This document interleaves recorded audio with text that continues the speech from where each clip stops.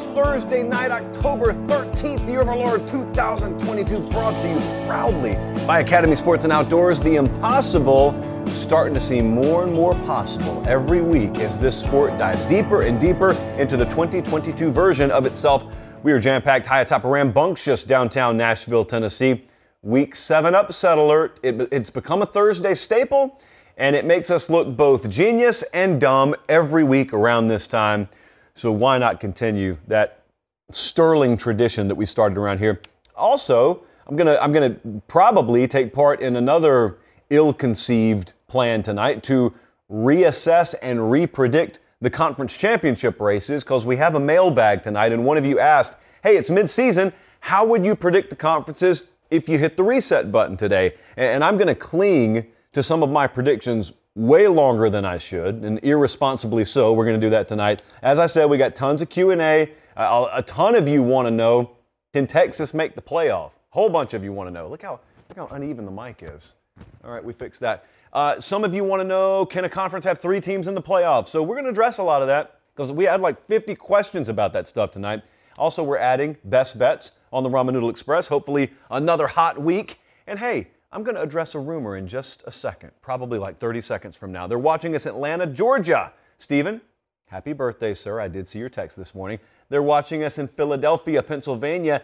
I have it on good authority that at least one fine citizen in the city of brotherly love named Wesley has a wedding scheduled in the fall, usually a no-no around here, but what did Wesley do? He had the good sense to not hold it on a Saturday. Thank you, Wesley, from all of us to you. Joplin, Missouri tuned in. Grand Island, Nebraska tuned in. Need to hit a rumor right quick. Rumors is my favorite album of all time. Bradley's too. Fleetwood Mac, 1977.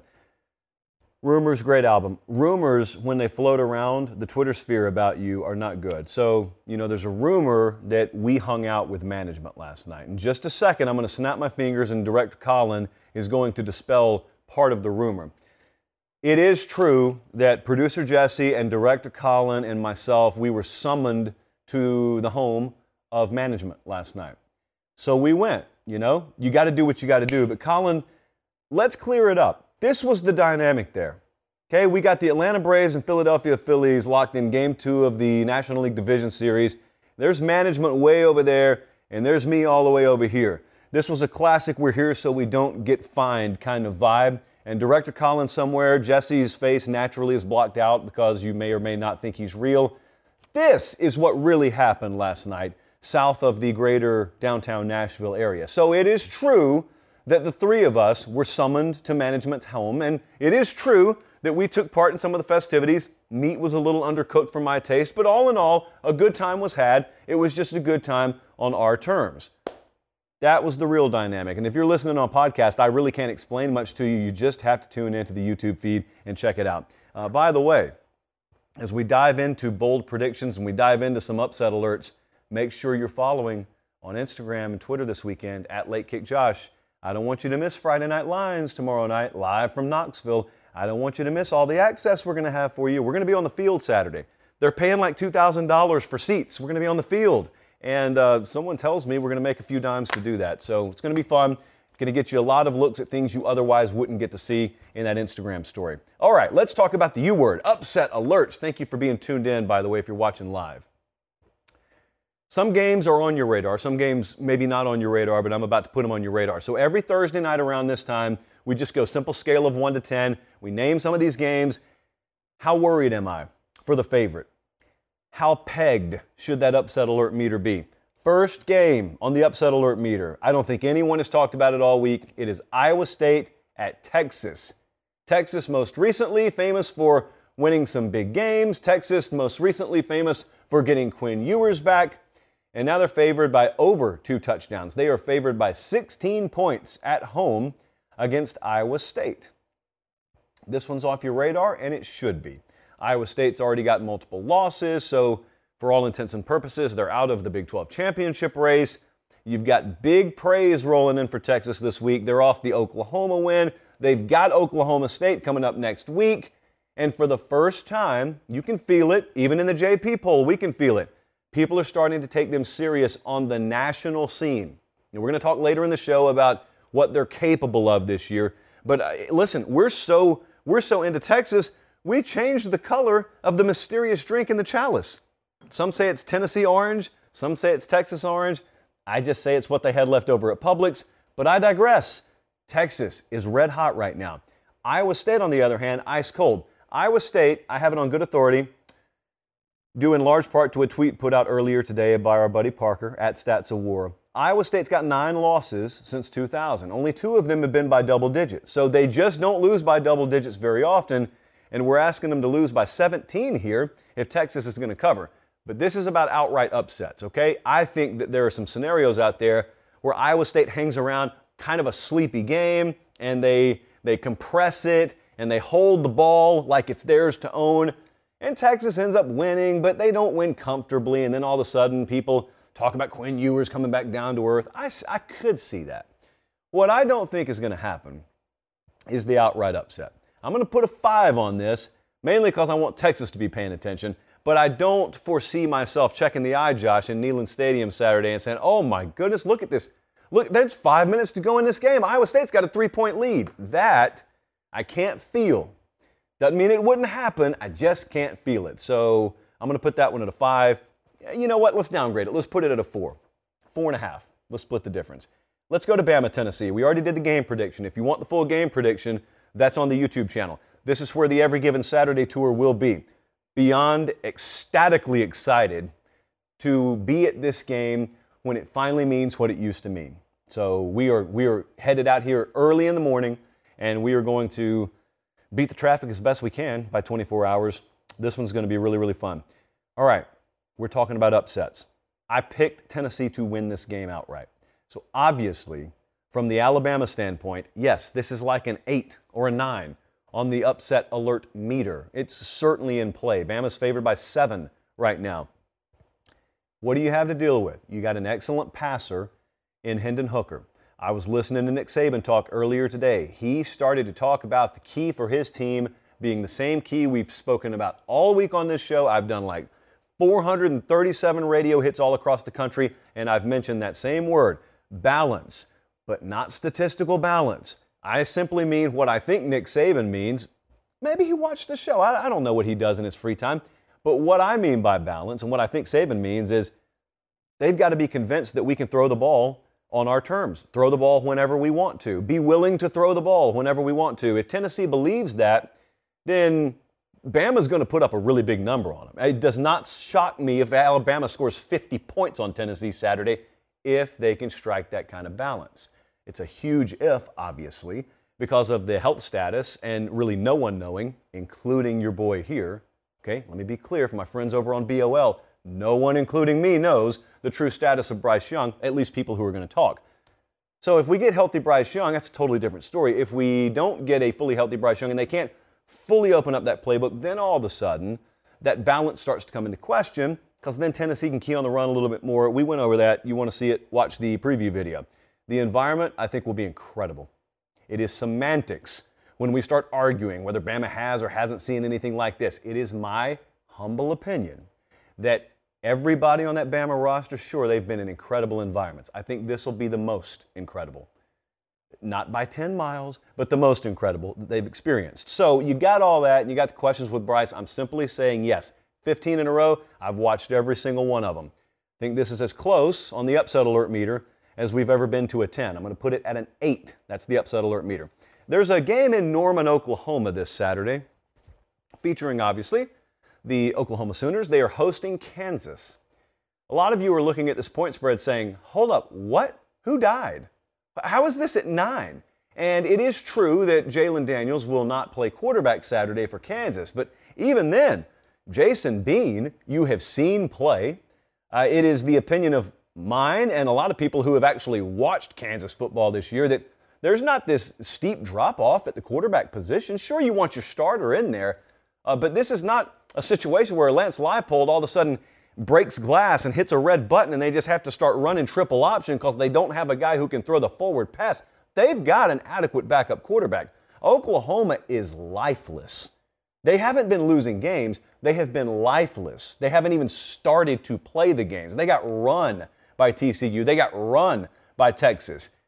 And they're favored by over a touchdown. against a team that has shown a ton of life. And I think since Kansas lost last week, I think people just assume, okay, all right, now they'll go back to being Kansas. And I don't know that. I think this should be a 9.5 on the upset alert meter. If I get inspired play this week, or forget that, if I just even get play this week out of Oklahoma, sure, they should win the game. But there's a huge difference in talent roster discrepancy versus team discrepancy. I mean, it doesn't really matter what your talent roster is if it doesn't come to play. I mean that in the most literal of terms. Oklahoma has not come to play, period. That's a pejorative that people sometimes use when their teams lose. We just didn't show up. But normally it's just that you got beat. Oklahoma quite literally has not shown up to games. Does that just fix itself because it's Kansas coming into town? That in and of itself doesn't mean what it once meant. Kansas coming into town. That's like when people in the South say, well, we got Vandy this week, and then as if to say, we can just look over Vandy. That's a win. Kansas is not, we got Kansas and. No, you got Kansas this week. And for some reason, Oklahoma's favored by 9. Now, the model likes Kansas. We'll see. Tune into Friday Night Lines. I'm not adding them tonight as a best bet, but I'm saying this is a solid 9 or a 9.5 on the upset alert meter. Like this, it would shock me, to be blunt, if I were to see Oklahoma run away with this game. Now, actually, it wouldn't shock me to see Oklahoma lose outright. I'm just saying I don't think that line should be that fat. So we'll address that on Friday Night Lines, but I'm putting this at a 9 or a 9.5 on the upset alert scale. Auburn at Ole Miss. You may not be watching this game Saturday. Don't worry, I'll watch it for you, or at least I'll watch the replay. However, there may be some more going on here than you realize. Couple of things. One, I think you do have a pretty good pulse on. Brian Harsin is unlikely to be retained as the Auburn head coach. Now, what no one knows, emphasize no one, even the person who's going to make the decision, whomstever that is on the Plains, knows whether this is the final week. Does he have to lose by X number of points? Is it going to be next week? Is it going to be the bye week? Which is just a dumb conversation, but it's one that's being had.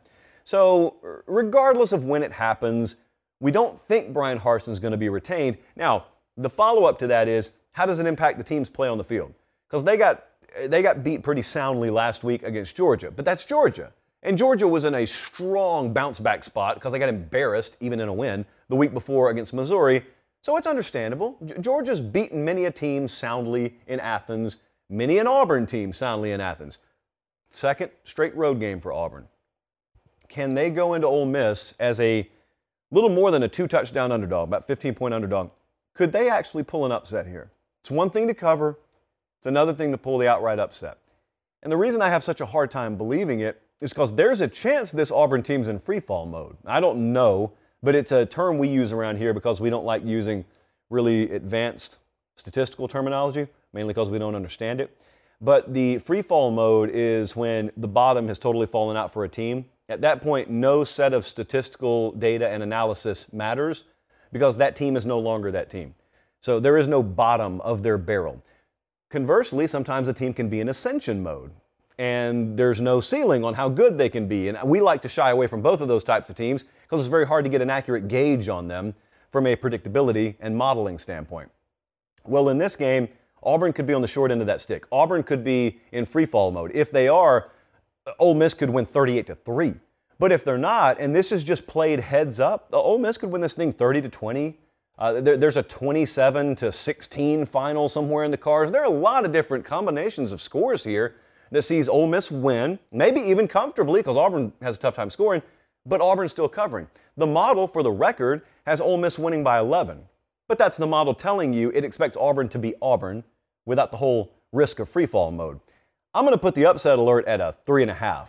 Because even if this is tight, I mean, the opportunity or opportunities for Ole Miss to just put one on the board late and Auburn's inability to run away from anyone, even if they grab a lead, it just doesn't make sense for me to really expect an upset alert here. Now, it is a noon Eastern time kickoff, 11 a.m. local there. There's not nearly as much hype behind this one as the Kentucky game.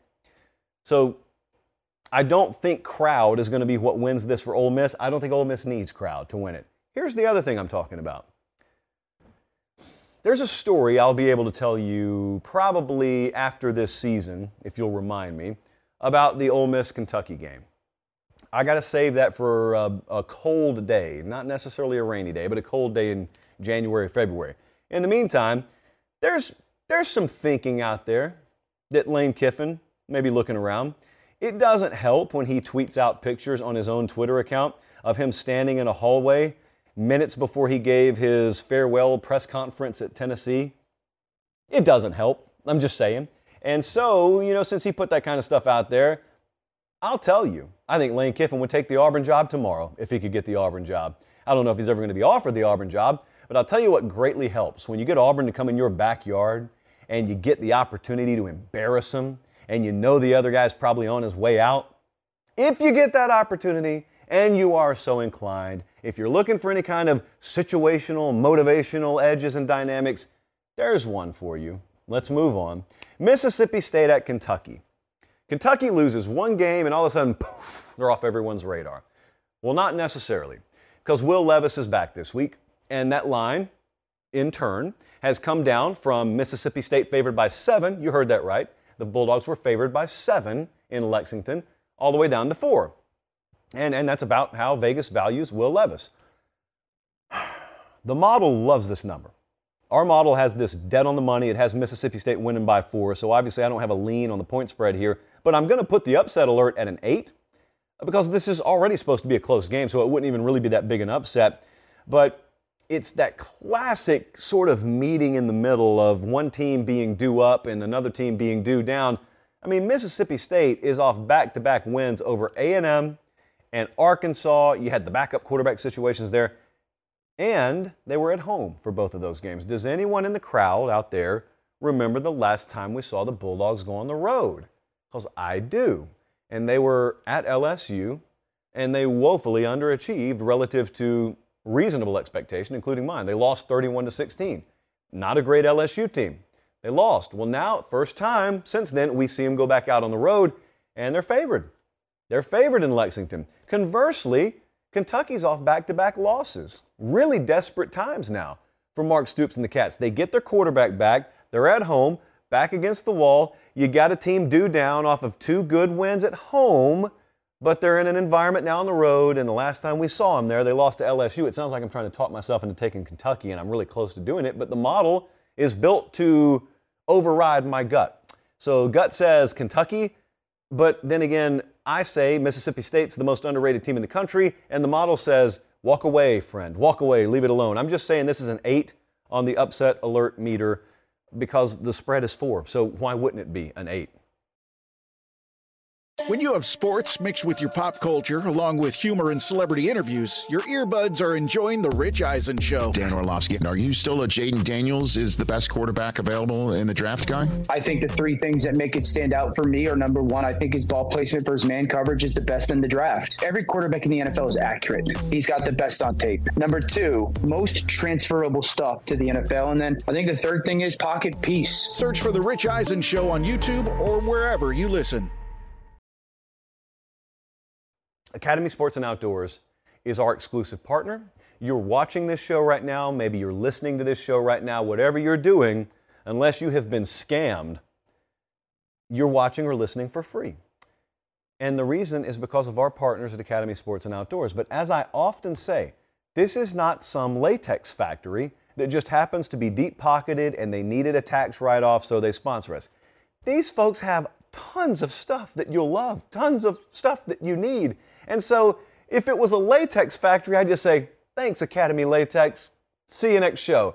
This is Academy Sports and Outdoors, your one-stop shop for all of your outdoor sporting goods needs and beyond. We, and by we, I mean several people in the building, were at a cookout last night.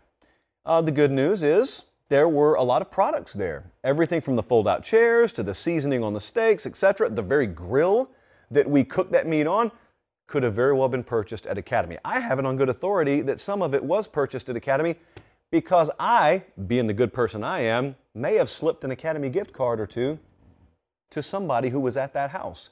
Academy Sports and Outdoors is either in your neighborhood already, coming to your neighborhood soon, or is available via academy.com. And so if you appreciate, number 1, good products, and number 2, if you appreciate the fact that this show is free, pay a visit to our friends at Academy Sports and Outdoors. These are really good people. These are not people who you don't hear from. You know, they don't make us deal with middlemen or middlewomen. I talk directly to these folks. They're huge fans of the show. They're huge fans of college football. They are what Meemaw would call real ones. And so if you want to support the show and you want to support real ones and you want to get some good stuff in your life, don't care if it's a grill or a baseball bat, Academy Sports and Outdoors or academy.com. Speaking of LSU, I mentioned LSU a couple of minutes ago. Before we dive into the mailbag, one of you asked me today, hey, where's the LSU Florida preview? So I'm not going to do a full 10-minute preview on this, but I did want to touch on it because these are two of our biggest viewer bases. So LSU is at Florida. I look forward to the day, by the way, and I think it's coming, when this game gets its luster back, gets the national spotlight rightly shown on it again. This is a 7 o'clock game. It's ESPN. And by the way, how about you Florida season ticket holders? This is what you had, the Utah game, primetime game. You had, who else went down there? Kentucky, primetime game. This is their third pretty high-profile primetime game already, and some folks don't get that all year. So hats off. I don't know what you guys are doing, but you're doing it right. I'm hopeful that one day, you know, this is right back in the national spotlight. This is a critical game. I know it doesn't have playoff ramifications on it, but if the casuals can plug their ears for a second, the remainder around here, I think we get that there's a big difference in heading into the back half of October 5-2 versus 4-3. Both of these teams are 4-2 right now. LSU, for those keeping track, LSU seeking the first 4-game win streak versus Florida since 1977 through 1980. And who can forget that stretch for the Bayou Bengals? I have no clue what to do with this Tennessee game last week. LSU got drugged at home by Tennessee, famously. And I don't really know what to do with it. Certainly, we want to use all the information available at our fingertips to make the most accurate prediction possible, right? Christopher Walken said in Wedding Crashers, we have no way of knowing what the future holds. We just have to do the best we can with the information at hand. Paraphrasing Christopher Walken. How do I process that Tennessee game? I saw the muffed kickoff, and then I saw the big kick return or punt return that set up Tennessee in plus territory, and Tennessee just, boom, grabs a 2-score lead right out of the gate. And it's not like I didn't see that. It's not like it doesn't count. But if I'm trying to look ahead and ask myself how that stuff translates to this game, I don't know that it matters. I just think that was a very poor showing by LSU. LSU is still capable of plenty more than that, and it is what it is. Maybe Tennessee's just a really good team. But it was such a unique set of circumstances, I tend to kind of remove it. Bake the numbers in, but otherwise just kind of remove it. The scheduling dynamic, you know, Tennessee was off, LSU was coming off a road game. You know all that. You saw the game like I did. So what I do care about here is LSU's been decent on third down. They've been decent. They are 38th in the country. Can they prey on the statistic and the fact that Florida's defense on third down is the worst in the SEC? See, last week, what we were asking about LSU is Tennessee secondary, nothing to write home about. Can Jaden Daniels in the passing game take advantage? And early on they didn't. The passing statistics ended up looking impressive, but it was irrelevant because Tennessee had already pulled away. Well, can you avoid the other guy having a fast start this week? And can you convert on third down? Can we get an 8 or 9 or 14 or 15 type of game? That'd be good enough, maybe, to win if some other things fall your way. But on the other side, I think the Florida ground game is the most important factor here. Tennessee didn't win last week because they threw the ball all over LSU. They won because they ran the ball all over LSU. Now, you may be right if you say, well, we'll have an easier time defending Florida's ground game because we don't have to respect Richardson's arm quite like we do against Hendon Hooker. That sounds all well and good, but Anthony Richardson can stretch the field with his arm. Now, you can roll the dice that there won't be accuracy behind those throws, and you know what else he can do? We just showed it on B-roll. He can improvise. He can make throws on the run. He can scramble, and when everything else is broken down, make some of the biggest plays that he makes all afternoon. He did that against Tennessee, by the way. So if you want to sell yourself that you don't have to respect his arm just because the completion percentage is in the mid-50s, you be my guest there. That's how you lose football games. So I think Florida could have a fair amount of success on the ground because of that. Let's take a look at what the model thinks. The Vegas number right now is Florida minus 2.5. Our number's a little bit north of there. It's Florida minus 3.5. Because of the reasons I just mentioned, and because I do think that that ground game is a tick better than whatever the biggest advantage LSU has in this game is, I'm going to take Florida to win and finally snap that streak before it gets out of hand and matches something in the late 70s. So LSU away from home, not a fan here. I'm going to take Florida to win. I'm going to take Florida to cover. There is not a strong lean. The model doesn't have a strong lean on this, as you saw. I just think it's two fairly good teams playing each other with hopes that 1 or 2 years from now, this game means a lot more on the national scene. All right, let's move on. Let's open up the mailbag. Let me take a sip from the chalice. Very delicious. There was a conspiracy before we get in the mailbag. I'm not playing around when I tell you this. You know, I got the chalice of supremacy here, and I have whatever the drink of choice is every evening on the show, and it's been orange the past, what would you say, Colin, about the past week and a half. So because we picked Tennessee to win the game, because we broadcast from Nashville, Tennessee, and because the mysterious liquid in the chalice has been orange this week, we were accused of being Tennessee homers. And I was accused of sort of red flagging you. You know, this is supposed to be something like a Where's Waldo, where I wasn't going to mention it, but the viewer was just supposed to pick up on it. This is news to me. I had no clue. That stuff's orange, like I told you, because that's the last color that Publix had when I picked up the Mio Energy shots earlier this week. And they don't sponsor us yet, so I'm not going to mention their name again. But, there's no hidden agenda, at least not that I know of. Now, whatever Jesse and Colin and the production team do behind the scenes, that's their business. But that stuff's orange because it had to be orange. Having said that, we're still taking Tennessee to win and looking forward to Knoxville this week. Okay, let's dive into the mailbag. Some very interesting questions here. We have not done a mailbag in about a week and a half, so you guys were a little bit backlogged. First up from Doc, Texas, which 4 current programs are your personal dream scenario for the college football playoff this season? Doc, normally I don't believe in playoff talk before Halloween or Thanksgiving if I can have my way, but you asked about it. And remember, he said this year, dream scenario for this year, paper pop, because it's very serious stuff. I want Alabama in there. Number one, to balance the accusations of homerism this week. So here's some Alabama homerism for you. Roll Tide, we want Bama in there. I don't want the playoff without Alabama, because when we get those, albeit rarely, people always ask the entire spring and summer, would that team have won the title if Bama had been in there? I'm not interested in that conversation, as dumb as it is, and so I want Bama in there. So if you're going to win a title, I want you to go through a playoff that has Bama in it. Also, I have immense amounts of respect for the program. I love when they're there because I like seeing the biggest programs and the most talented programs there.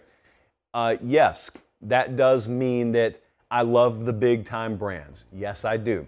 But I'm about to counter that in just a second. So Nick Saban's the best of all time. I like to see him and Alabama in the playoffs as often as possible. If that's homerism, it's homerism. That somehow we're Tennessee and Bama homers this week. The next one is USC.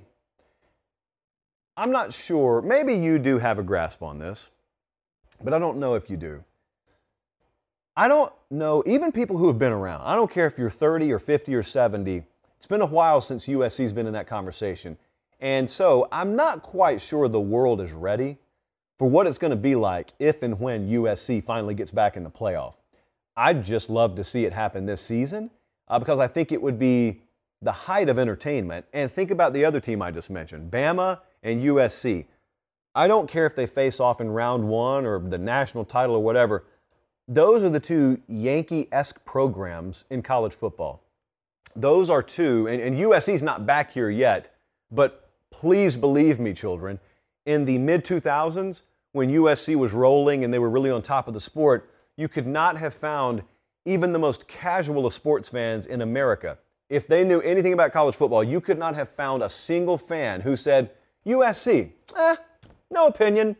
People either loved them or they hated them. I can assure you, people had an opinion on USC just like people have an opinion on Bama. No one's indifferent on Bama. They either love them or they hate them. That is great. It's great theater. It's great drama for a playoff. And remember, in the playoff, you're trying to bring those agnostic fans to the table, or at least that's what I'm told.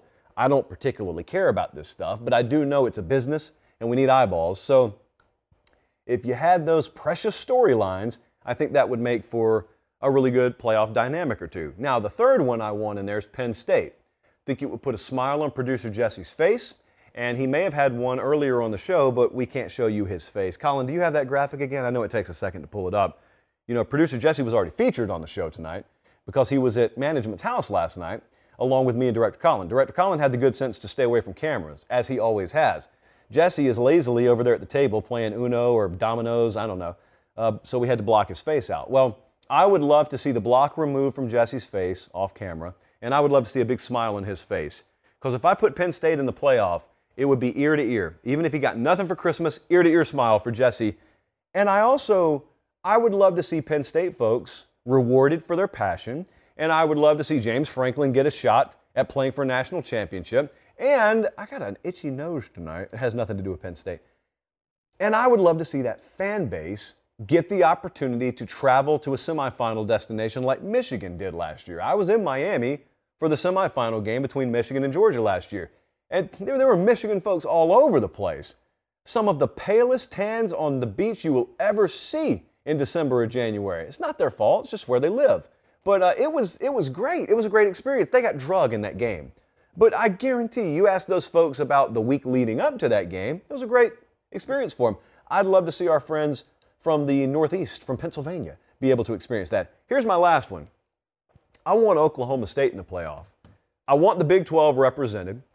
And you thought I may go Texas there. And I'd be fine with Texas, believe me. I'd be fine with Texas in the playoff. But we're a big Mike Gundy show here. I'm a big Mike Gundy fan. They're still undefeated. Personally, I think they're going to have a tough time with TCU this week. I think they'll have a tough time with Texas next week. But who cares? Okay, that guy, Mike Gundy there, he's made a living. He's made a career out of pulling upsets when people doubt him. So what if they just keep winning and they make the playoff? They would be a first-time team. They would represent the Big 12. I think it's the most entertaining conference in America. I would get to listen to a couple of weeks of Mike Gundy on a more national stage, a more national microphone. Mike Gundy has sung from the same hymnal as we have on a lot of college football issues as of late. And so I would just love, we'd probably be able to get him on the show and we'd have some time to do it. My dream, as I told you, I just want to host an hour-long show with Mike Gundy. We may get the opportunity if he made the playoff. Now, I said Bama, I said USC, I said Penn State, and I said Oklahoma State. Notice what we did there. We've got 3 first-time teams. So 3 teams there punched their playoff ticket for the first time. That guarantees at least one team in the national championship that's never been to the playoff before. I think that would be entertaining. I'm sure everyone in the comments will agree with every team I just predicted there. Well, not predicted. It's not a prediction. Roanoke, Alabama tuned in tonight. Tallahassee, Florida. And St. Paul, Minnesota. Okay, now we get to the really, really juicy Texas question. Just follow along, please. Texas Junkie asks, if Texas runs the table and wins the Big 12 championship, do they make the college football playoff? Look at the faces out there. I haven't even begun to give my answer and people are screaming already. So let me read it one more time. They run the table. Okay, so Texas is a 2-loss team. They win the Big 12 championship.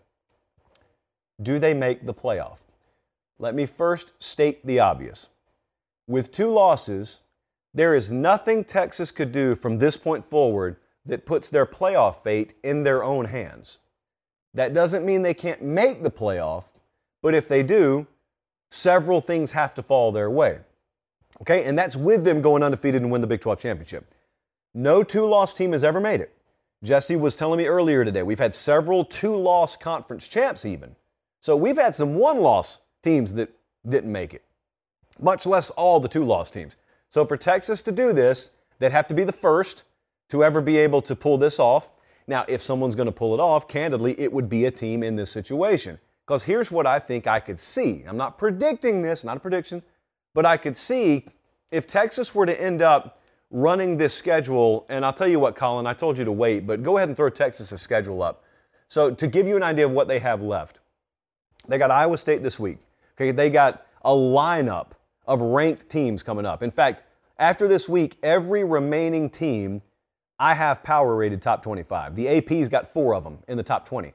So they go at Oklahoma State, at Kansas State, TCU, at Kansas, and Baylor. So if they were to beat all those teams, they've got an ultra impressive resume. They've got 2 early losses. One of them is to Bama by 1 point without Quinn Ewers most of the game. They lost at Texas Tech without Quinn Ewers. So here's what that would sound like. Follow me here. I don't care if you hate Texas. Follow me here. Let's say the 2 things happen. The first is chaos, nationwide chaos. And so we don't have that nice, neat pack of undefeated conference champs, because if that happens, this is a moot point. But if we get some chaos and we've just got maybe 1 or 2 locks and then there's just madness behind them, imagine someone on Selection Sunday saying, Texas is the hottest team in the country right now. They do have 2 losses. One of them is to presumably an Alabama team maybe that's in the playoff by 1 point. They were without their backup, or they were without their quarterback. So what we're asking ourselves is, how much do we measure the 2 losses versus the clear team that Texas is now, being a different product than they were without their quarterback? Oh, and by the way, in this scenario, there are no clear 3s and 4s, or maybe there's not a clear 4, and Texas has won a conference championship in this scenario. Yes, it's possible. It's an outside shot, and as I said, other stuff has to happen. It doesn't matter if they win every game by 50. Other stuff has to happen for them, but if all that other stuff starts to happen, that's not out of the realm of possibility. But you know what has to take place? And it was baked into the question, but what has to take place is just that. They have to win the remainder of their games. And that is a tough stretch. Colin, show me that schedule one more time. I know that everyone looks at these games, and in any individual game, Texas will be favored. I think they may be favored the rest of the way. But my goodness, I mean, they've got to play at Oklahoma State next week. Now, I think it's going to freak some people out that Texas, with 2 losses, is going to be favored in Stillwater, even if Oklahoma State's undefeated. You are what your record says you are. Crowd is going to be freaked out by that. They go to Kansas State. They do have a bye, though, between Oklahoma State and Kansas State. But TCU playing red-hot football right now at Kansas, Baylor, and that's a tough stretch. Even if they're playing it at maximum efficiency, that's a tough stretch. But if they get through that, they'll have an ultra-impressive resume. They'll be red-hot. Those losses will be in the past. If I were a Texas representative, I would say, hey, maybe we shouldn't have scheduled Bama. Maybe we should have scheduled another FCS opponent. If you just care about our record, to me, personally, I think a 1-loss or a 1-point loss against one of the best teams in the country is actually a feather in our cap with our backup quarterback. But hey, if we are what our record says we are, whatever, I'd make that argument. I would turn their logic against them. All right, if that didn't get you fired up, I bet this one will. Mind you, I did not create these questions. What did I just put in the live chat? I put the link in the live chat, my bad. What I was going to do, it was hop in the live chat and ask you to like the video, because 413 of you have, but I think we can do way better. So please like the video and subscribe. Second paper pop of the evening. This one is sure to raise eyebrows. Ecstatic Vol asked, what happens if, you know what, I'll give you the scenario in a second, okay? Here's the question. Is there a chance 3 SEC teams make the playoff? That's the question. My answer is, okay, technically, yes, there's a chance. I do not think there is any path that they, capital T, ever allow this to happen. Now, before we talk specifics, I just want to ask you guys, everyone listening, everyone watching, do you have a fixed opinion on this? I have found that most everyone already does. And you're either in the camp, candidly, like I am, which says they are never letting 3 teams from the same conference in a 14 playoff. Or you're in the other fixed camp. They're looking for every possible reason to let 3 SEC teams in that 14 playoff. I can promise you the latter is not true. I can't promise you the former is true. I'm just telling you I believe in the former. I believe that that committee would find a way. Even if those 3 SEC teams were deserving, they would find a way to push someone else in there. Now, you know my approach. My approach is I don't care about conference affiliation past Conference Championship Saturday. Once we get to the end of the season and the end of Conference Championship Saturday, your conference affiliation ceases to matter to me. And if I'm filling out a playoff field, this is my own model, if I'm filling out the JP playoff field, I'm just taking the 4 most deserving teams based on my criteria. And my criteria values a conference championship. It does not require a conference championship. By that logic, I could take the Chiefs and the Rams. Let's take the Bills. I could take the Chiefs and the Bills and drop them in the ACC, and before the season starts, you would tell me a maximum of one of them is capable of making the playoff because, well, they're both in the same conference, and you have to win a conference championship to make the playoff. Stupid. Two best teams in the country could reside in the same imaginal geographic boundary that we call conferences in any given year. So I'm just about putting the four best in. Sometimes we do it that way, sometimes we don't. But anyway, how does this happen? Now we go back to the scenario. If three SEC teams were to make it into the playoff, as best I can tell, and as best the question was asked, Tennessee would beat Alabama this weekend. Then Tennessee would go to Georgia and lose. And then Bama would beat Georgia in the SEC championship game. So all of them have one loss. Of course, this requires them not losing any other games. So Tennessee beats Bama, Georgia beats Tennessee, Bama beats Georgia. So you got Bama, one loss, SEC champ, they're in, no question asked. Tennessee did not play for the SEC championship in this scenario, but their only loss is to Georgia, who played for the SEC championship. So you could quickly see how that resume test, if it's blind, if it doesn't care what conference you're in, that resume test would really quickly vault all those teams up into consideration. They would probably all in the AP be ranked top 5 or top 6. I don't know where the committee would have them. That's what would have to happen, okay? Now, as that plays out, you would also need some bumper car type stuff to happen in the Pac-12 to where there's no viable candidate. And ditto in the Big 12, no viable candidate. And probably in the ACC, no viable candidate. Because, I mean, the Big Ten's spitting out a playoff team in all likelihood. So I would just be fascinated. You know, if Clemson drops a game somewhere, they don't look like they're going to right now, but if they do drop a game and then they end up winning the ACC, I mean, how would their resume compare to that Tennessee team or that Georgia team? Independent of who the committee would put in, I just wonder how the resume would compare. But here's the other thing that could happen. Not out of the realm of possibility for a team like North Carolina to get in the ACC championship game and just trip Clemson up, and then all of a sudden you're looking around, if you're like me and you've always claimed that the committee's never going to put three teams from the same conference in, and you're saying, well, I never banked on there being a lack of other options. I guess they do have to put them in. That's the only way that would occur to me. And that is way outside the realm of probability. But of course, it's a non-zero possibility, so we have to mention it. Next question. These are entertaining, if nothing else. Again, appreciate you guys being tuned in. Let's talk some dark horses here. The Daffiest Duck Boy, B-O-I is the spelling on boy. Colin, here's your endpoint. What three teams do you think are dark horses to make the top 10, maybe make a late push for a New Year's Six Bowl from Hartsville, Tennessee? So I've got three of them. Mississippi State, as I've been on the record many times saying, I think is the most underrated team in the country right now. We've got them top 10. Now the AP has slowly started to come around. I think they got them in the teens somewhere, but they're still underrated. So Mississippi State, look, even if they drop a game here, they've got a stretch coming up where I think they're the better team at the moment than everyone but Bama left on the schedule, I think. So let me take a look. Yes, no, yeah, okay, they got Georgia. I forget about that Georgia game. Here's the thing about the Georgia game.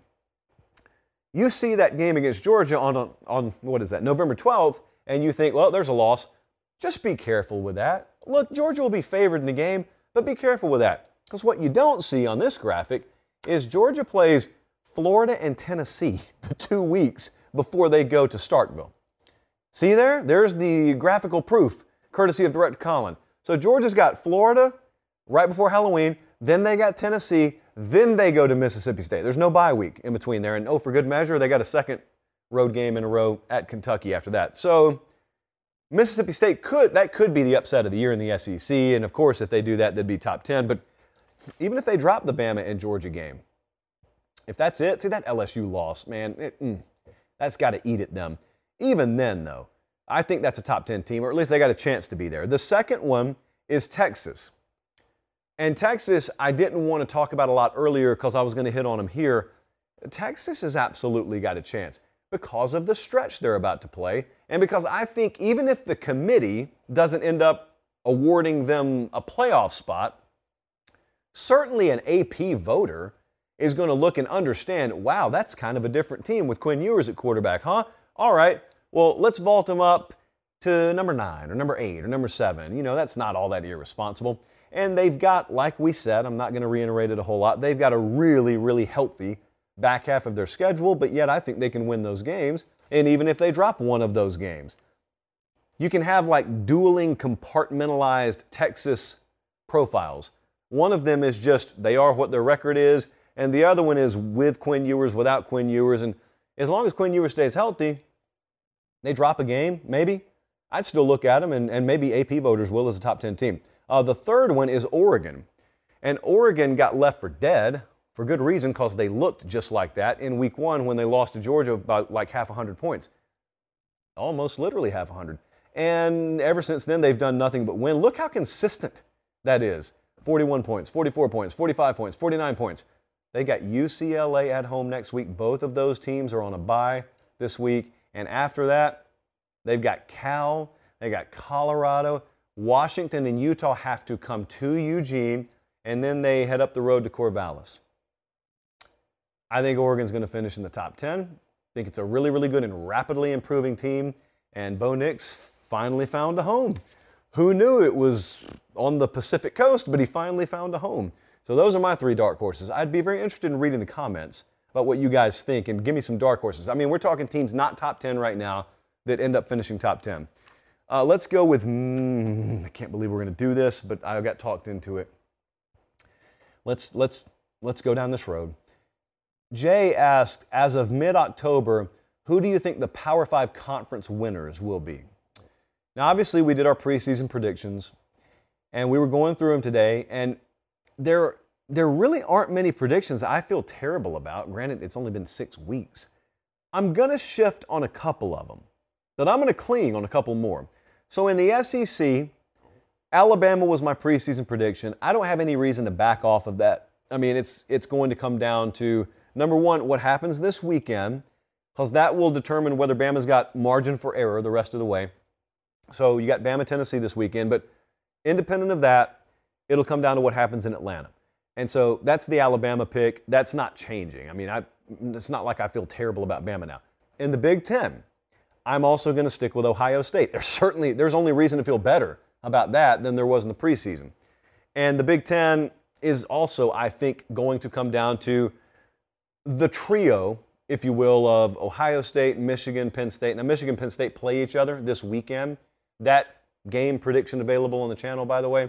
So both of them are a ways behind Ohio State and the current odds to win the Big Ten championship. But yeah, Ohio State, until further notice, the definitive favorite to win the conference there. Let's look at the ACC, because this is the one where I was really hesitant in the preseason before picking Clemson, and now you got to feel great about that. I don't know anyone out there, if they were asked to reassess like I was just asked to do, that would be off of Clemson. No, so a lot of them would be on them, but I don't think anyone's hopping off that Clemson train right now. So I take the Tigers. They're a minus 300 favorite to win the ACC. The next closest, North Carolina at plus 600. Let's go to the Pac-12. This is where I have to alter course a little bit, but it's not going to make a lot of sense, so hear me out. Utah was my preseason favorite to win the conference out there. Utah's got one conference loss right now. They just got it. It was at UCLA. They host USC this weekend. I picked Utah to beat USC. I am changing my pick in the Pac-12 to USC. And the reason is because even if the Trojans lose this weekend, the path for Utah is still pretty treacherous. They still have to go to Oregon. USC does not. And so I think Southern Cal, even if they incur a loss this week, I still like their path better. And also, by the time they get to the conference championship game, I think they'll be humming as best they can hum, I guess is the best way I can put it. So USC, I will change the pick there. Of course, we can't do this in real life. So theoretically, if I were going to change my pick, it would be to USC. And lastly, in the Big 12. Now, this is where it gets irresponsible and even dangerous. I could change the pick to TCU. I really could. I could go with Oklahoma State. Sure. I could even ride Texas. Kansas State, for that matter. But why do that when I can go with Baylor, the team that I chose in the preseason. And you know what would be a really fun exercise, actually? I told Jesse what made this so dangerous is even as we're on air, Baylor and West Virginia are playing in a conference game. Baylor is currently up 24-17 at halftime. If they lose tonight, so help me, I will have Colin jettison this entire portion of this segment from the morning VOD that we put on YouTube. But I'm going to stick with Baylor. I still have confidence in Dave Aranda and company. They've got a tough stretch coming up, as does everyone in the Big 12, and I'm sticking with Baylor. So Bama, Ohio State, Clemson, USC, Baylor. What could possibly go wrong? Next question, please. Very important question here. Spencer Smith asks, how do I cope with being at a wedding this weekend? Spencer, you got one person to blame. It's not the bride. It's not the groom. It is, as our friend Michael Jackson once famously said, the man in the mirror. All of us have dealt with this. Much like chickenpox, fall Saturday weddings have impacted us all. It's up to us to determine how we treat them. And I found the perfect solution, and that is to just work Saturdays in the fall. I mean, one of the many blessings of this job is, sure, we get to hang out and talk football all day. Sure, we get paid to go stand on the sideline at the biggest games in the country. Sure, we get to eat really good food. But the real big blessing is when someone sends me that fall wedding invitation, I get to smile, look them in the eye and say, I wish I could. I really wish I could, but gotta work, you know? Gotta work. No bye week here. Gotta work. Hate it for you. Hate it for you. I'll be there next time. And statistically, let's be real, for a lot of you there will be a next time. I still won't be there, but there will be a next time. Spencer, I don't know what more to tell you. It is your fault, but it's not your fault. And I hope I haven't been unclear there. These people are not going to stop. These people are not going to relent. Okay? We are vessels in a sea of casuality. And we are on an ocean of people that really think this is no big deal. These are the kinds of people who would look you in the eye and say, hold on, you tell me a football game is more important than our friendship? Hold on. You tell me a football game is more important than our wedding? Hey, to the second question, let me give a wholehearted definitive yes. Football is more important than your wedding. Not your marriage, not your love, not your relationship, but your wedding is totally inconsequential to me, especially as it relates to, whether Kansas is going to pull off the upset against Oklahoma. I care about that stuff. Okay, that will impact me a lot more readily than, what, you saying I do? There's no upset there. There's no entertainment there. It's going to happen whether I'm there or not. And so too will football. But I'm a little more invested in football than I am your wedding. Not your marriage, your wedding. I think some of the biggest heroes are the Friday wedding warriors. Wesley in Philadelphia, for example, this weekend. The ladies amongst us, the ladies of Pate State, that more than are willing to bite the bullet and go spring wedding. Like, who looks at a spring wedding and says, ooh, birds chirping, flowers blooming, ooh, who wants that? Give me cold, give me wind, give me nasty looking gray skies, give me fall. Ugh, no. We need more of that and less of the former. So, Spencer, I don't know what you've gotten yourself into. I pity you, I pray for you, and really our nation, because we're at a crossroads.